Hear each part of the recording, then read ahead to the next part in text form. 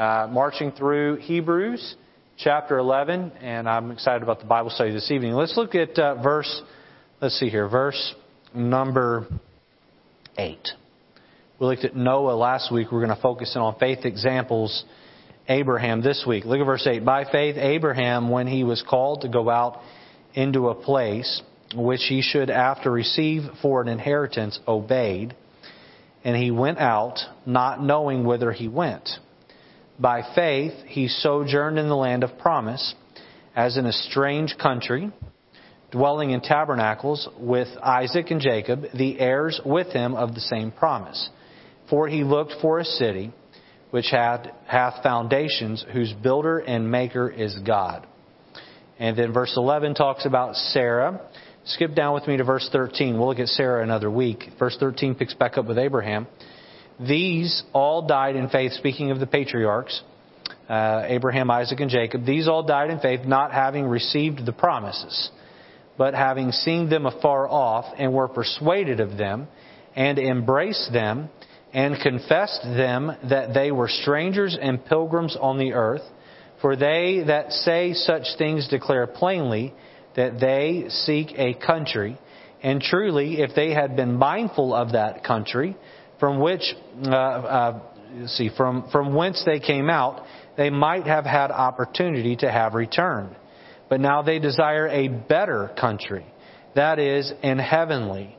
Wherefore God is not ashamed to be called their God, for He hath prepared for them a city. Faith's examples, we're going to look at Abraham this evening. Let's pray. Lord, we're grateful for the life of Abraham. And as we'll see here in a few minutes, his life is filled with mountaintops and valleys, victory and defeat. But Lord, he was a man who committed his life to you and took great steps of faith. And Lord, lived a victorious life because of it. Help us to find some encouragement, some relatability. And Lord, help us to commit to a life of faith. In Jesus' name, amen. Let me ask everyone a question here this evening. Please participate if you don't mind. Who is your favorite character in the New Testament? Pauline? New Testament. He's mentioned in the New Testament, but I mean that lived in the New Testament. Marie? Jesus? Okay, outside of Jesus. Obviously, Jesus is everyone's favorite character. Paul? Okay. You like the book of James? James? Okay. Bob, who's your favorite New Testament character? Okay. All right. Let me ask another question. Who can you relate with the most in the New Testament?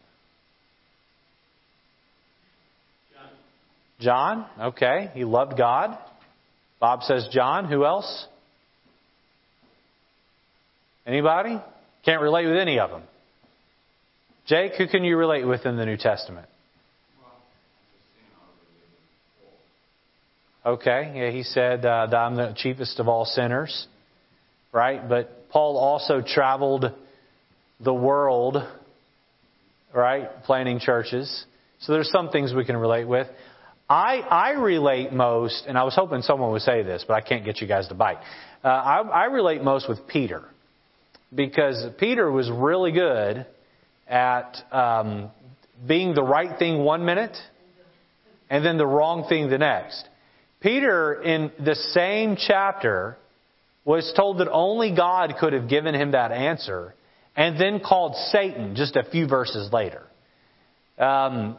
Peter did the right thing most of the time, and he did the wrong thing the other part of the time. I think about Peter. He was the only disciple to actually get out of the boat and walk on water. And you know what us pessimistic 21st century Christians do? We talk about, Peter fell in the water. Yeah, but Peter got out of the boat. Let's not forget that Peter actually got out of the boat.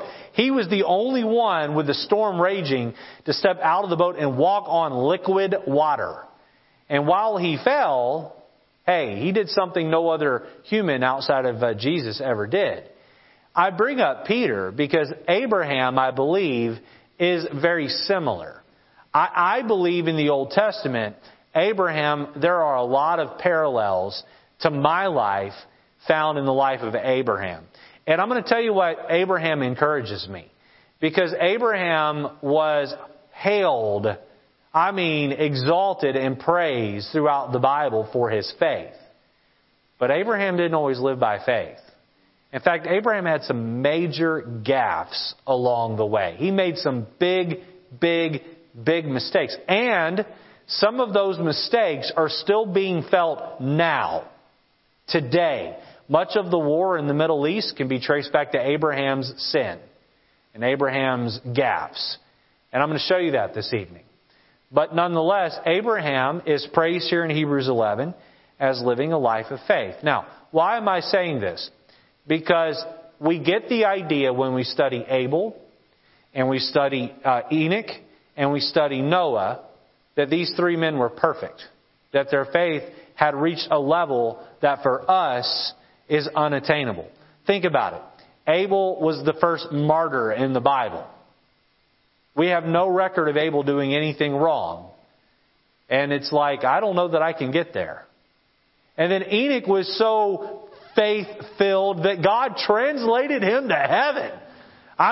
Does anybody think they can actually reach that level of faith? I don't think I can reach that level of faith. And even if I did, God probably wouldn't do it. That's not how He's working right now. But still, the faith walk that Enoch had was, in some ways, it feels unattainable. And then Noah, God is not going to come down to any of us and ask us to build a boat in our backyard, right? That's going to take us 120 years to build and be 3 stories tall.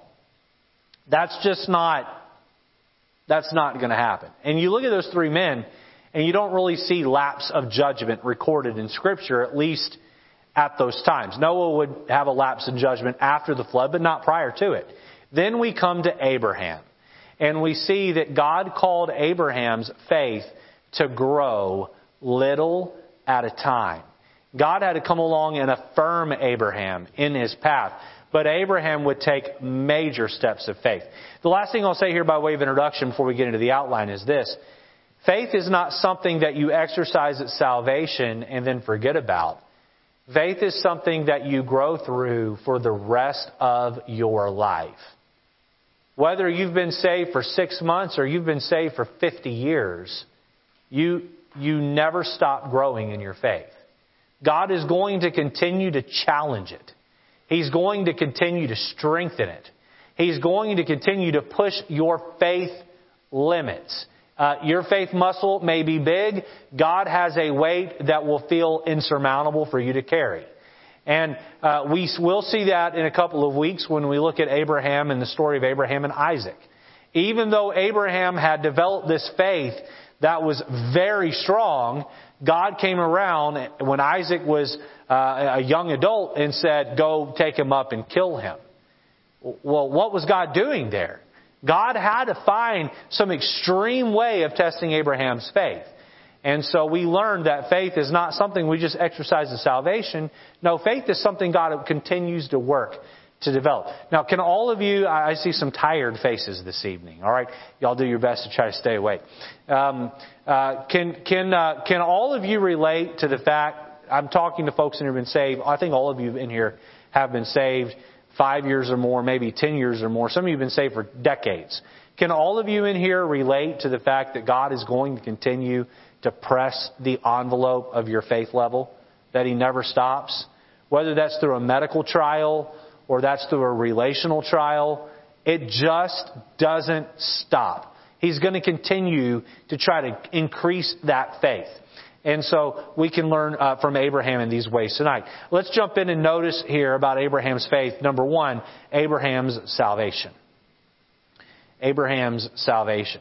So again, remembering in context, the book of Hebrews is written to Jews, the Hebrew people, and it's being written to convince them, don't put your faith in the ceremonialism of the Judaism religion, right? Temples, tabernacles, offerings, bloodshed, priests. garments of priests. Don't put your faith in these things. These are types. These are shadows. Put your faith in the substance of the shadows. Put your faith in that completion of these types. All of those lambs that were shed, these innocent, firstborn, spotless lambs. You may remember they had to bring them up there to the tabernacle, and there was a priest who would inspect. He was quality control, if you will. They'd walk it through the gate after that animal passed inspection. They'd tie it down to the brazen altar there in the courtyard, just as Jesus was tied or nailed down to the cross. They'd slit the neck, and the blood would run over the edge of the altar. They would fill that basin up with blood and use that to purify other things. All of that was not to be worshipped. All of that was to symbolize Jesus being tied or nailed to a cross.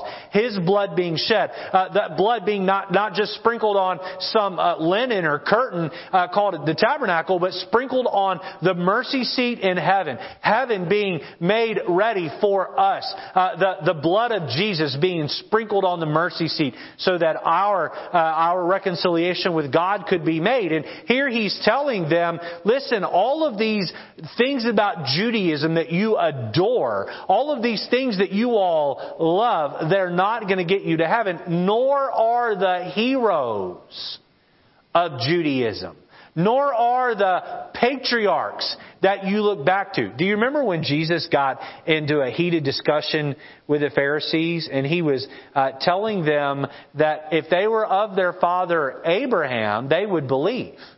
They would believe. But they weren't from their father Abraham. They were from Korah and other folks who persecuted the prophets. And so here you have the Lord making the case in the book of Hebrews. Abraham was not saved through the Judaism religion. Abraham was saved by faith in God. Now, one quick distinction before we look at the verses here. In the Old Testament, they were saved by faith in God to send the Messiah. In the New Testament, we're saved by putting our faith in the Messiah to save us to God. You see the difference? Now we know who the Messiah is. That's no longer a mystery. Paul talks about this mystery being revealed to us in the book of Ephesians. And so it's not a mystery anymore. We know who the Messiah is. In the Old Testament, all they had was types and shadows. So they put their faith in God that He would send the Messiah. Now that the Messiah has been sent, we put our faith in the Messiah that He'll save us and reconcile us to God. But all the same, in the Old Testament, it was faith in God to send the Messiah. In the New Testament, it's faith in the Messiah to reconcile us back to God. But it's faith all the same. Make no mistake about it. It's always been about faith that saves us. It's never, ever, ever been about works. And that point is made clear. Now, Abraham is endorsed. His salvation is endorsed by Jesus in the book of John. He's endorsed by Paul in two different books, the books of Galatians and Romans. But this point about Abraham being justified by faith goes all the way back to the story of Abraham in the book of Genesis. So turn with me, if you will, over to Genesis 15. We're going to be between chapters 12 and 21 tonight and looking at several different passages as it ties into Hebrews 11. Look at Genesis chapter 15 and look at verse number 6. Speaking of Abraham, the Bible says, "And he believed in the Lord, and he, God, counted it to him for righteousness." How was righteousness laid on Abraham's account? Was it because of his obedience? No, it was because of his faith. By faith, Abraham. By faith, Abraham was saved. Look with me at Galatians chapter 3 and verse 6. And again, we will see how that wording in Genesis 15 shows back up in the New Testament. Look with me at Galatians chapter number 3. And verse number 6. It says, even as Abraham believed God, he believed God, and it was accounted to him for righteousness. So Abraham believed God, and it was accounted to him for righteousness. One more, back up to Romans chapter 4 and verse number 9. Romans chapter 4 In verse number 9, the Bible says there, "Cometh this blessedness then upon the circumcision only, or upon the uncircumcision also? For we say that faith was reckoned to Abraham for righteousness." What point is Paul making to the church of Rome here? Again, the church of Rome was filled with circumcision and uncircumcision, Jew and Gentiles, and they had almost divided themselves into two groups of people. You had the Jews on this side of the auditorium and the Gentiles on this side of the auditorium. And the Jews were acting more pious than the Gentiles because they were circumcised and they kept the Sabbath and they didn't eat unclean meat. They were kosher in their diet. And then the Gentiles acted pious toward the Jews in this church because, well, we don't need to hold to your ceremonialism. We have a faith in Christ. And there's this rift, this back and forth. And so the book of Romans was meant to clarify what salvation is and how it works. And so here, like in the book of Hebrews, Paul takes this topic and says, whether or not you're circumcised, that has nothing to do with being saved. Please don't miss what I'm about to say here. God did not tell Abraham to circumcise himself and his children, or rather Moses. Abraham wasn't commanded. Moses was. God did not tell Moses to circumcise himself and his children because he needed to do that to be saved, or to be God's chosen people. He did it because he was God's chosen people. They were God's chosen people. The same is true for us. Works do not save us, but works come because we are saved. Abraham was not saved because he left Ur of the Chaldees and went to a land that God wanted to lead him to. No, Abraham was saved because he believed. He believed. And so, number one, Abraham's salvation. Number two, notice Abraham's sincerity. Abraham's sincerity. Go back with me to Hebrews chapter 11 and look with me at verse number 8. We see here that Abraham's faith really could just be summed up in a word. Worship. Worship. Abraham's faith was a faith of great worship. He was sincere in that worship. Look at verse 8. "By faith Abraham, when he was called to go out into a place which he should after receive for an inheritance, obeyed. And he went out, not knowing whither he went." Now, this has been discussed and talked about many, many, many times. I think I first heard what I'm about to say 5, 6 years old in Sunday school, right? As a little boy with a flannel graph. You know, some of you here have taught Sunday school. In fact, I think all of the adults in here have, all of these adults, all the older adults in the room. I'm not calling you old. Those who are older than Tiandre and Bethany, okay? I think all of you have taught children Sunday school at some point. How many of you here have used flannel graph in Sunday school teaching children at some point? Okay? Maybe not Marie. But Pauline, have you ever taught a children's class? Not here. Anywhere? Okay, so you've been involved on some level. But you know the story, right? God comes to Abraham and says, "Abraham, I want you to get up and go." And Abraham probably said, "Okay, Lord, where?" And God said, "I'll tell you when you get there." And so Mr. Rich Abraham, he goes home and says, hey, Abram at the time, he says to Sarai, "Sarai, pack everything up, load up the U-Haul, we're moving." And Sarai says, "We're doing what?" He said, "The Lord told me we're moving. Don't question me." What do the old preachers say? He said, "I'm not the one that wrote it. I just told it and quoted." He said, I'm just the messenger. Don't kill the messenger." And so he said, "Pack up the belongings. We're moving." And she said, "Okay, we're going to obey the Lord. We're going to do this. Where are we going?" And he said, "The Lord didn't tell me that." What? Now, I try to put myself in Abraham's shoes. And I've been married for 12 years now. And I've moved around a lot in 12 years. Way more than I wish I had moved around. But nonetheless, that's just how it goes. I don't like moving. I don't like packing U-Hauls. I'm very good at it because I've done it a lot in my life. I don't like it. I know how to do it. I hope I never, ever, ever, ever, ever move out of this state or this area. I hope I'm here until I die. I hope they have to pull my cold, dead fingers off that pulpit one day and put me in the grave. That's how I hope it goes. We'll see what the Lord's will is. I know how to do it. But if God came to me and said, you're going to move, I would try to be compliant. I'd say, yes, Lord. But if I went home and told my wife we're moving and I didn't tell her where, we'd have problems on our hands. Listen, letter A, notice his obedience was proof. By faith. By faith. How do we know that Abraham was a man of faith? He was obedient. Again, verse 8 highlights this. By faith, Abraham, when he was called to go into a place which he should after receive for an inheritance, obeyed. He obeyed. And he went out not knowing whither he went. Please hear what I'm about to say. You cannot have faith without obedience. The two are connected hand in glove. The two fit together. If you are not obedient, you're not living a life of faith. If you have faith, then you are obedient. They fit together. You say, Pastor, I don't know if I'm a man of faith. I don't know if I'm a woman of faith. When the Word of God tells you to do something, do you make a strong effort to follow through and do it?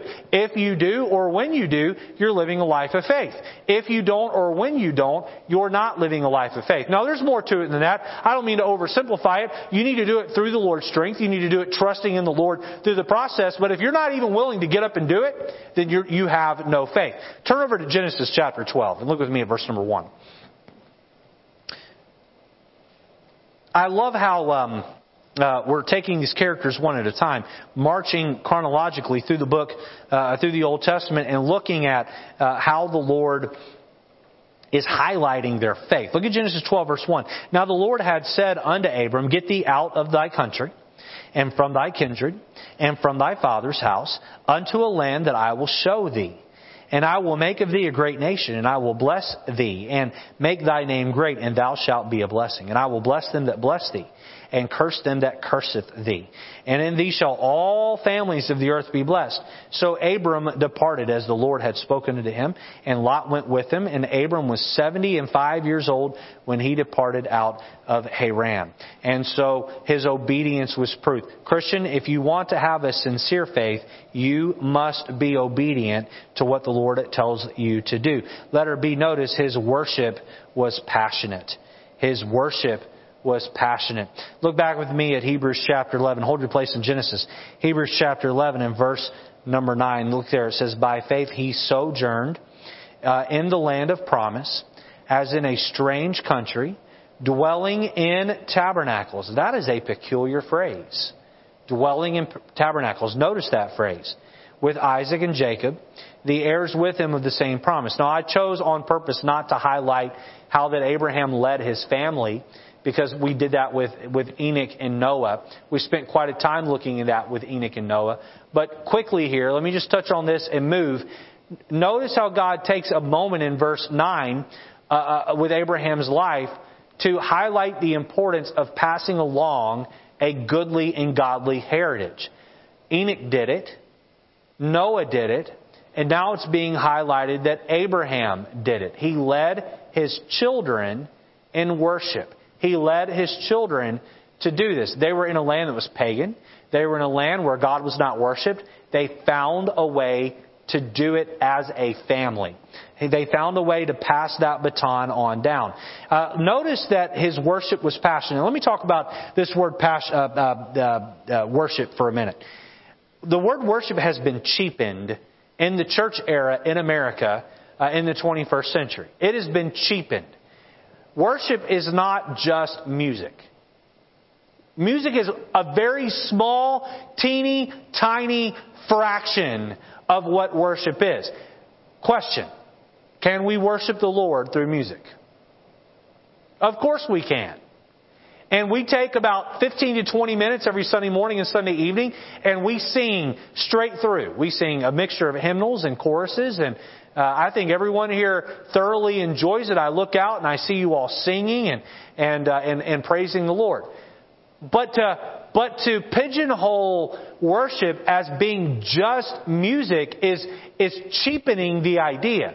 I heard someone define worship one time as worship is a realization that God is everything and I am nothing. God is everything and I am nothing. And can we get there through worship? Of course, or through singing? Of course we can. But there's so much more to it than that. There's corporate worship. There's private worship. There's worshiping God in our singing. There's worshiping God through letting the Holy Spirit convict us in preaching. There's worship of God in our giving.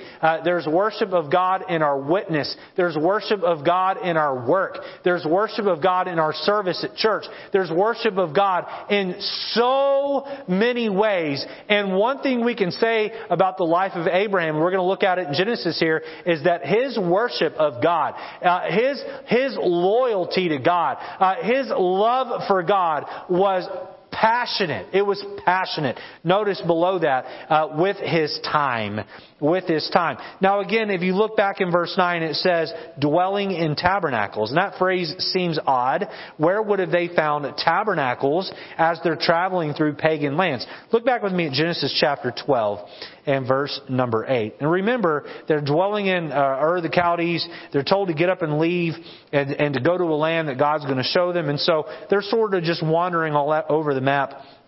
Look at verse 8. And he removed from thence unto a mountain on the east of Bethel, and pitched his tent, having Bethel on the west, and let's see here, Hayon on the east. Look here. And there he builded an altar unto the Lord, and called upon the name of the Lord. Did he have a full-blown tent called a tabernacle to worship the Lord in? No. He didn't need it. He took the stones around him, he erected an altar, and he took an animal, he sacrificed it, and he worshiped the Lord with his time. Look at chapter 13, verse 3. And he went on his journey from the south even to Bethel, unto the place where his tent had been at the beginning between Bethel and Hai. This is the same place we find in chapter 12. Upon the place of the altar which he had made there at the first, and there Abraham called on the name of the Lord. So he travels away. He makes his way back to the same altar he had built before, and he offers yet another sacrifice in order to show God, I'm going to give you my time. I'm going to sacrifice my time in order to worship you. It was a deliberate choice. It was a deliberate choice. We do not give God time on accident. How many of you are like me, and throughout your Christian life, walking with God has ebbed and flowed? How many of you like me with that? Sometimes it's good. Sometimes it even gets as bad as just being absent. Right? Do you know when your walk with God is good? When it's planned. Because if you just say, I'll get to my Bible when I have time, guess what? You're never going to find the time. I'm going to pray when I have time. You'll never have time. It must be deliberate. Do you see here how Abraham is worshiping God intentionally? He's taking the time to build the altar. Look at chapter 13 and verse 18. Chapter 13, verse 18. Then Abram removed his tent and came and dwelt in the plain of Mamre, which is in Hebron, and built there an altar unto the Lord. He used his resource of time to erect an altar. He took up his cattle. He put one of them up there. He made a sacrifice to the Lord, and he led his family in worshiping God. Now, his family consisted of his wife, his nephew, and his manservants and women servants, but nonetheless, he led in worship with his time. One more. Look at chapter 18 and verse number 1. And the Lord appeared unto him in the plains of Mamre and sat in the tent door in the heat of the day. Now, there's worshiping God remotely, right? God's in heaven, He's on earth.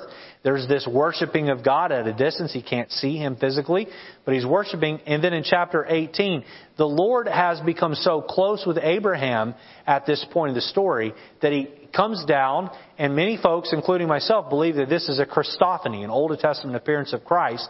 He comes and physically sits down with Abraham and has lunch with him in his tent, by his tent door. This is what Hebrews 11:9 is talking about, dwelling in tabernacles. Not a physical tabernacle, but he took time to worship the Lord. He worshiped Him with his time. Notice he worshiped Him with his treasure. His worship was passionate. Turn over to chapter 14 and verse number 17. And really quick here, let me set this up. He here is coming back from battle. He and Lot had parted ways. Lot had gone into Sodom and would live in Sodom, in the cities of Sodom and Gomorrah side by side. There were kings that came in and raided Sodom and Gomorrah, and the Sodom and Gomorrah lost and were taken away. And so Abraham gets together his proprietary army, and he chases down these kings that had overcome Sodom and Gomorrah. And Abraham and his troop defeat these kings that had overthrown Sodom and Gomorrah and utterly destroy them and take the spoil and deliver Sodom and Gomorrah out of the hands of these folks. By the way, the only reason why Abraham did that was because he had family involved in the situation, so he went and got them. And so the king of Sodom looks at Abraham and says, look, we just want to go back to where we were. All of the spoils, all of the treasures, all of the money, the cattle, you can of the spoil, keep it. It's yours. And so now Abraham, boy, you talking about being top dog. Top dog. He's walking with God and communicating Him voice to voice. He has created an army that has now overthrown a very powerful army. He must have been feeling like he was on top of the world. Did he allow this to put him at such a level where now his pride would keep him from God? Oh no, look at chapter 14 and verse 17. And the king of Sodom went out to meet him after his return from the slaughter and you see the name of the folks he slaughtered. Too big of a word for this simple guy to read. And of the kings that were with him at the valley of Sheva, which is the king's dale. And Melchizedek, king of Salem. Now we looked at Melchizedek several months ago. Brought forth bread and wine, and he was the priest of the Most High God. And he Melchizedek, blessed him, Abraham, and said, Blessed be Abram of the Most High God, possessor of heaven and earth. And blessed be the Most High God, which hath delivered thine enemies into thine hands. And Abraham gave him tithes of all. Now, we've already covered this, so I'm not going to dwell here long. We believe, or I believe strongly, that Melchizedek is an Old Testament appearance of Jesus Christ. He was the priest in the Old Testament, and then Jesus would be of the lineage of Melchizedek in the New Testament. Without getting all the technicalities here, notice this, and this is very important. Notice here that Abram at this time, he has all this spoil. So what does he do? He reaches in and he gets 1/10 of it, or a tithe of it. And out of his worship, he gives it to Melchizedek. A very important distinction here. Nowhere in this passage does it say that he was required to give it. Nowhere in this passage does it say that Melchizedek demanded it. Why did Abram give 10% of his spoil, of his goods, to Melchizedek? You know why? Because he was worshiping the Lord. He was worshiping the Lord. What is the offering time when the collection plate is passed? That is an opportunity for you to worship the Lord. You sit at home and you sow purpose in your heart to give abundantly. And you do it out of a cheerful spirit, we're told in the New Testament. and you write out that check or you put that cash in that envelope and the offering plate comes by, and there ought to be a satiation, a fulfillment, a spiritual, almost the hair standing up on the back of your neck joy from dropping that in the offering plate. And you say to the Lord as you put it in there with a smile on your face or at least in your heart, Lord, I sure do love you. Lord, I sure do appreciate you. Lord, this is the least I can do to worship you. Abraham's sincerity. His obedience was proof. His worship was passionate. Notice letter C. His relationship was personal. His relationship was personal. I love this about the book of Genesis.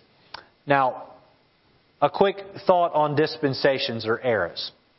During the dispensation or era, the way God worked with man in Genesis, God the Father spoke directly to certain people. All right? And so one of the things I love about the Bible is that all three parts of the Trinity are at work in every era or dispensation of the Bible. But they all have taken a turn at having that primary touch with God's people. In the Old Testament, here in Genesis 12, God the Father was the main one that interacted with humanity. In the Gospels, Matthew through John, Jesus walked the earth for 33 years, and God the Son was the main one to have contact with His people. Now, in the church era with which we live, God the Holy Spirit dwells within us. We are the tabernacle. We are the temple. And the God the Holy Spirit is the main one that interacts with us. So with that understanding, God the Father is not going to do for you, I don't believe, what He did for Abraham. But look with me at Genesis chapter 12 and verse number 1 and see how personable Abraham's relationship was with God. Look here. Now the Lord had said unto Abram. This is an audible voice. God the Father from heaven is speaking in an audible voice to Abram. Get thee out of the country and from thy kindred and from thy father's house unto a land that I will show thee. Look with me at chapter 12, verse number 7. And the Lord appeared unto Abram and said. See the relationship here developing. The Lord appeared unto Abram and said. Look with me at chapter 13 and verse number 14. And we're not even going over them. Just a handful here to help you get the idea. And the Lord said unto Abram, after that Lot was separated from him, lift up now thine eyes and look from thy place where thou art, northward and southward and eastward and westward. He goes on to tell him that I'm going to give you everything that you see. No doubt Abram is depressed here. Abram feels lonely and alone, and God comes to him at this time. You see the relationship developing. Look at chapter 15 and verse number 1. And these things, the word of the Lord came, after these things rather, the word of the Lord came unto Abram in a vision, saying, Fear not, Abram, I am thy shield and thy exceeding great reward. You see the affirmation here again? The Lord is coming down and personally speaking to Abraham. You see this friendship. Look at chapter 17 and verse number 1. Chapter 17 and verse number 1. The Bible says, And when Abram was 90 years old and 9, the Lord appeared to Abram and said unto him, I am the Almighty God. Walk before me and be thou perfect. Again, you see the relationship developing. One more in Genesis here. Look at chapter 18 verse 1. And the Lord appeared unto him in the plains of Mamre, and he sat in the tent door in the heat of the day. Now it isn't just an audible conversation. Now in chapter 18, the Lord is actually coming down in person and having a meal with Abraham. You see the development of the relationship? We all understand this about relationships, right? They cannot be good unless you work at them. I'm sitting on the couch in my living room where we have a wood stove, and my sister-in-law was visiting with us, and she's staring into the wood stove there, and there's logs in there, and it's burning, and we had it going for many hours, and I'd gone over to the fireplace and put some logs in there to keep it going, and she just staring in there, and she says, you know, you can learn a lot about relationships from that wood stove. And I said, well, what do you mean?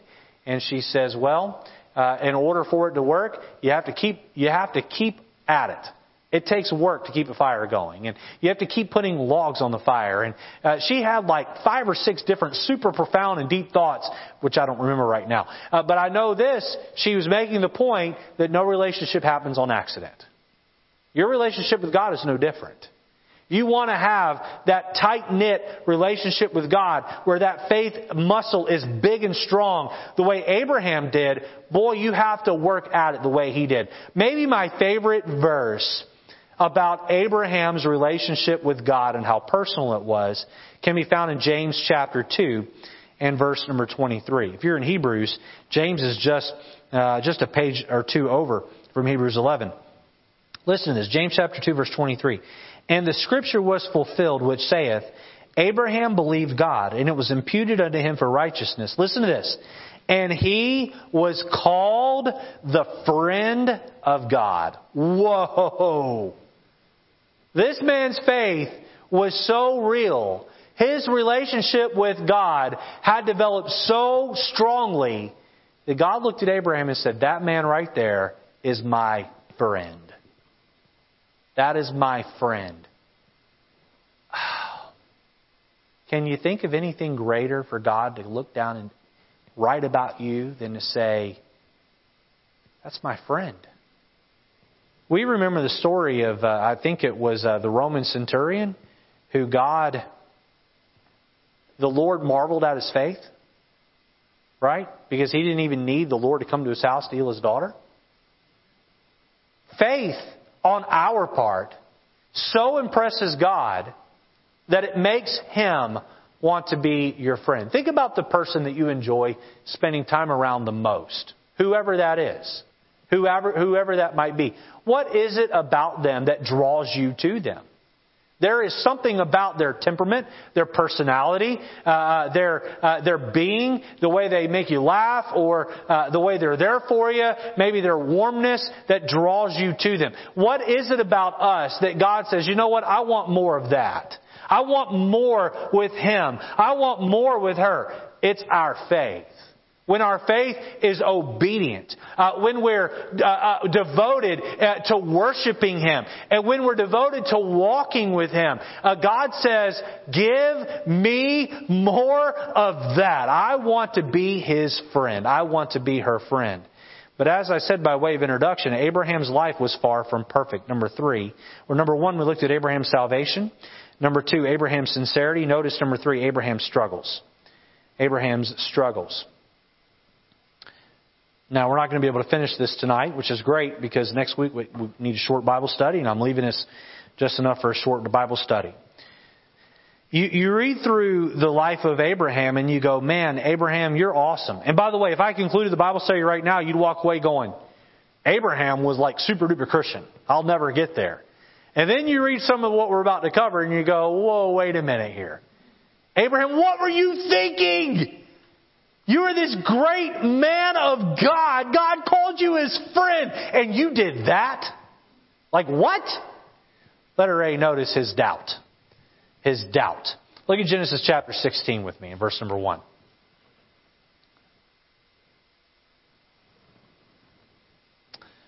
Now Sarai, Abram's wife, bare him no children. And she had an handmaid, an Egyptian, whose name was Hagar. And Sarai said unto Abram, behold, now the Lord hath restrained me from bearing. I pray thee, go in unto my maid, sleep with my maid. It may be that I may obtain children by her. And Abram hearkened to the voice of Sarai. I cannot imagine a scenario where my wife would say, take her in that room over there and procreate with her. I cannot think of a scenario where my wife would ever tell me that. Do you know how Sarai got to this point?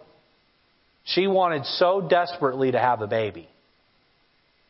She was so heartbroken that she wasn't having a baby that she began to doubt God's plan.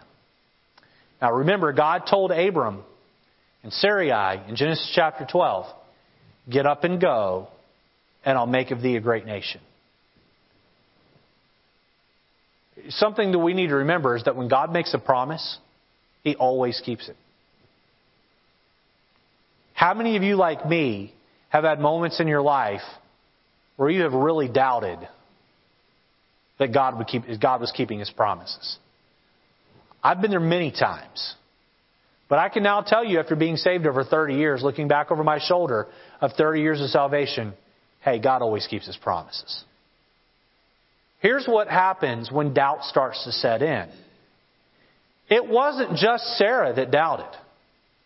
It was Abraham that doubted too. And Abraham said, you know what? God is not keeping His promise. We need to take matters into our own hands. And here's what happens, folks. Human rationale runs counterintuitive to faith. Sometimes our human rationale lines up with faith, but most oftentimes it doesn't. How many of you have ever heard somebody say this? I want to do that which is sensible. Sensible. You know what that word sensible means? It means I want to do that which makes sense to my five senses. What are the five senses? Hear, touch, taste, smell, feel. Right? And so if I can hear it, if I can see it, if I can taste it, if I can touch it, if I can feel it, or at least some combination, some set of those, if I can do that, then I'll do it. You know what that is? That's not faith. That's not faith. And Abraham and Sarah said, this is not sensible. God is not coming through. And so we need to do what is sensible. And so what happened? Now, Abraham did marry Hagar before he slept with her. But nonetheless, he went in and slept with her. And sure enough, Hagar got pregnant. And Ishmael was born. Well, now, Ishmael is part of the reason why there's so much strife in the Middle East. God did bless Ishmael, and God did make of Ishmael a mighty nation. Now that nation is at war. One of the nations is at war with Israel. You see what happens when we doubt? We don't just create problems now. Those problems continue on generation after generation after generation. Letter B. Let's try to get through point 3 here. Letter B. Notice his discouragement. His discouragement. Look at chapter 17 and verse 17. Then Abraham fell upon his face and laughed, and said in his heart, shall a child be born unto him that is 100 years old? And shall Sarah that is 90 years old bear? And Abraham said unto God, oh, that Ishmael might live before thee. Ishmael's a little bit older now. And God has reassured him, I am going to give you and Sarah a baby. And he says, no, God, I'm 100 years old. That's impossible. You see how discouraged he is? Once we get doubt, on the heels of doubt comes discouragement. Letter C, notice his denial. His denial. Look with me at chapter 12 and verse 10. I believe the first two are connected, and I think doubt and discouragement does end up leading to denial. But I'm going to take it a little bit different way here. We're going to fracture letter C off from the other two. Look at chapter 12 and look at verse number 10. And there was a famine in the land, and Abram went down into Egypt to sojourn there, for the famine was grievous in the land. And it came to pass when he was come near to enter into Egypt that he said unto Sarai his wife, behold, now I know that thou art a fair woman to look upon. I'm sure she was just flattered by that. Then she wasn't so flattered by the next part. Therefore it shall come to pass when the Egyptians shall see thee, that they shall say, this is his wife, and they will kill me, but they will save thee alive. Say, I pray thee, thou art my sister, that I may be well with, that it may be well with me for thy sake, and my soul shall live because of thee. Now I have to say this, Sarah must have been one gorgeous woman. To go into a country the size of Egypt, and have Pharaoh's men pick her out of a crowd, and pull her into the palace, whoa, she must have been drop dead gorgeous. All that aside, if I said to my wife, hey, we're going to this town, tell everyone I'm your brother, I'd probably get 5 fingers across my jaw, and I deserve it. And I deserve it. Now, I gave you chapter 20, verse 1, because he did this again. Abraham did not just do this once.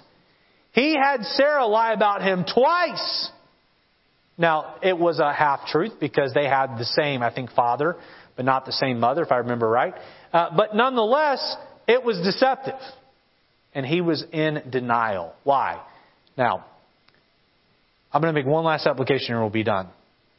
Did you know that prior to chapter 12, verse 10, Abraham arrived in the promised land? He got where God wanted him to go. And then a famine came.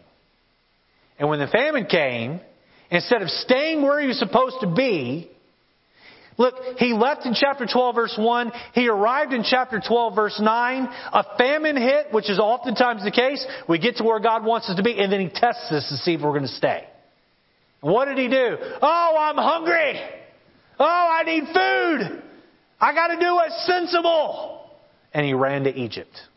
He went down to Egypt. And when he arrived in Egypt, he denied his wife was his wife.